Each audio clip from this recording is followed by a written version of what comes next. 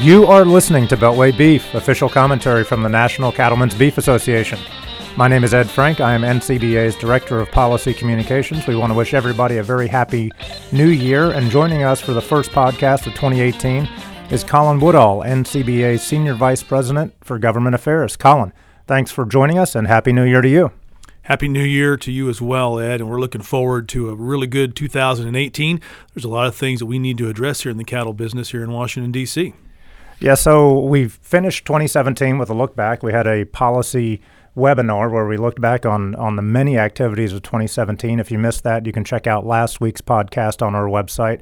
But since 2018 is officially here, we thought this is a good opportunity to do a little preview and look ahead to what's coming up this year. And I know right out of the gate, we've got something moving on.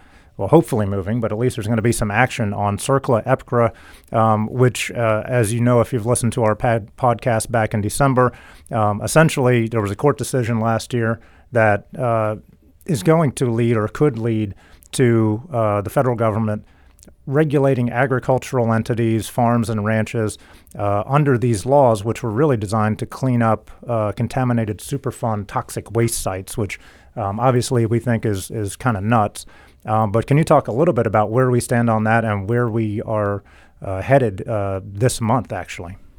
Indeed, we don't believe that Congress ever intended for the Superfund laws, CERCLA and EPCRA, to ever apply to agriculture. But unfortunately, we find ourselves here in a situation where, because of this court case, we are threatened with having to report our emissions under CERCLA and EPCRA. Now, fortunately, we have been able to buy ourselves a little time here. So our top priority going in 2018 is trying to get some protection in place. Ideally, we want to see manure exempted from CERCLA and EPCRA, and we're looking at legislation that can make that happen, but at the very least, we want to make sure that agriculture is exempted from the reporting requirements. We have a lot of support from EPA right now. We also have a lot of support on Capitol Hill. It's just going to be a matter of getting Congress to act very quickly to take this action so that way we can protect ourselves. But again, going into 2018, this is our top priority, to protect ourselves against a rule that, as you said, was meant for major chemical manufacturing facilities, not for agriculture. Right. And then, of course, one thing that's been out there on the horizon and is on the short-term horizon now as we head into 2018 is the 2018 Farm Bill. What do we know about the time frame on that, and where do we stand on that whole issue? There's a lot of work to be done in a very short time to get it done in, Ed. We know that the current Farm Bill expires on September 30th of this year. We would like to have a new Farm Bill in place by then so everybody can have some certainty on what the rules are going to look like going into the next 5 years. We also know that both the chairman of the House Agriculture Committee and the Senate Agriculture Committee also want to get this bill done. So I think we're going to see a fast push here early in 2018 to have a markup over on the House side to get a new bill passed, and then to really push on the Senate to get theirs done, hopefully by the time we get into the summer. We have to be very careful here because history is not on our side when it comes to getting a farm bill done in time, but with the motivation of the House chairman and the Senate chairman both, we're going to do everything we can to help them be successful in getting this bill done. And that includes protecting the conservation title, protecting the research title, and also establishing a vaccine bank to protect us against foot and mouth disease. Right. And another issue that saw some action toward the end of 2017, but it was basically punting. We're trying to get a final resolution on this, is electronic logging devices, or ELDs. Where do we stand on that as we look forward to 2018? Right now, most commercial truckers are having to comply with the electronic logging devices.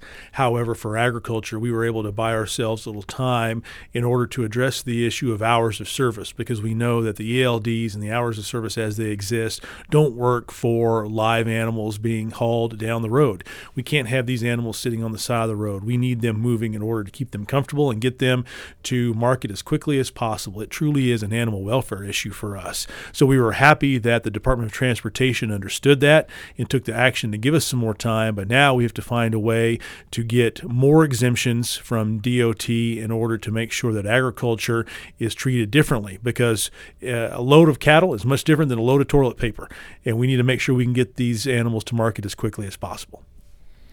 One issue that we talked about a lot in 2017, there's been a lot of activity or a lot of planning, I guess, behind the scenes, is reform of the Endangered Species Act. We've seen some advances on some of the other public lands issues. What are the prospects of real significant ESA reform in 2018? We knew that ESA modernization was going to be a long-term project, and that truly has been the shape of this entire effort thus far. We spent 2017, as you had mentioned, doing the prep work, making sure that we got the buy-in and got some draft language that we knew could be successful. Now it's going to be a matter of taking 2018, get that language introduced, get some markups, and hopefully get a bill passed as we get into early summer. We still believe that there's an appetite in Congress to make this happen. There's definitely an appetite among stakeholders to make it happen, and this will be a major policy push for NCBA and the Public Lands Council here in Washington, D.C. in 2018. And then, of course, one of the perennial issues that is never going to go away is international trade, access to foreign markets. 2017 was sort of a mixed bag year. We got access to China for the first time in about 13 years, but lost TPP, lost some of our access or potential gains in Asia, and the president has announced that we're going to renegotiate NAFTA. We have had several rounds of talks on that. Where do you see the international trade issue going as NAFTA is renegotiated and possibly other deals like Chorus? For NCBA, our focus is going to be concluding the NAFTA renegotiations as quickly as possible and getting whatever that new NAFTA 2.0 looks like not only agreed to, but also through Congress. Markets hate uncertainty, and there just continues to be a tremendous amount of uncertainty in regard to what's going to happen with the relationship between two of our largest trading partners. And for us in the cattle business, as we continue to see our herd expand, we need to make sure that we maintain access to both Canada and Mexico. So for us, so far the news has been good that cattle and beef access has not been on the chopping block, but ultimately we need the agreement to stay in place, and that is our continued focus and message to the administration is keep us in NAFTA and get this renegotiation done as quickly as possible. At the same time, though, we know there's going to be continued discussion about the South Korean agreement, better known as Chorus. Again, we have a very successful agreement, one that has basically resulted in South Korea becoming our number 2 export market in value for U.S. beef. We have to maintain that as well. Again, as we talk about this expanding domestic herd, we have a very mature beef eating market here in the United States, and we need to be able to move product, and moving product means getting it overseas. So for us, it looks like 2018 will continue to be a defensive position where we're just trying to protect the agreements that we currently have. All right, and finally, sort of the elephant in the room, if not really the room, but at the looming on the horizon at the end of the year, 2018 is an even-numbered year, which means that we have elections coming up in November. Every House seat is going to be up for re-election. A third of the Senate's going to be up for re-election. It's far too early to sort of prognosticate the outcome of those elections. There's a lot of politics to be done between now and then. But when you have elections looming out there, that tends to get in the way of actual legislative work. What do you see? How do you see that playing out, and when does Congress really need to get their legislative business wrapped up? At what point is it almost too late to get substantive legislative work done in an election year? We're just about 10 months away from the midterm election, and this midterm election, like all midterm elections, is critical because it will determine who controls Congress and ultimately how that impacts the success of the president moving forward with any sort of legislative priorities that he has left. So it has huge implications on us in the cattle business.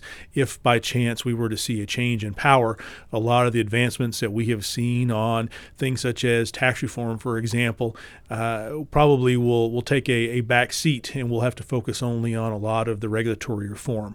So that's why we're taking a very close look at a lot of these races. The races are going to start now. We know that in a lot of cases we have Republican primaries that are going to have a huge impact on who ultimately has control of both the House and the Senate. A lot of those primaries are going to start here at the end of the month and into the early spring.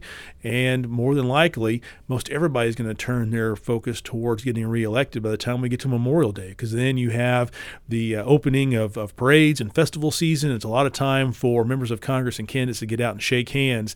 And at that point in time, major pieces of legislation, unfortunately, are no longer the priority. So if we don't have these things like the Farm Bill, either passed or have significant progress made by the time we get into the summer, the chances of getting it done by the end of the year, or definitely by the time they leave in October to go back for their last push for campaigning, the prognosis is pretty dim. So we need to get things done here in the spring while we've got an opportunity to make it happen.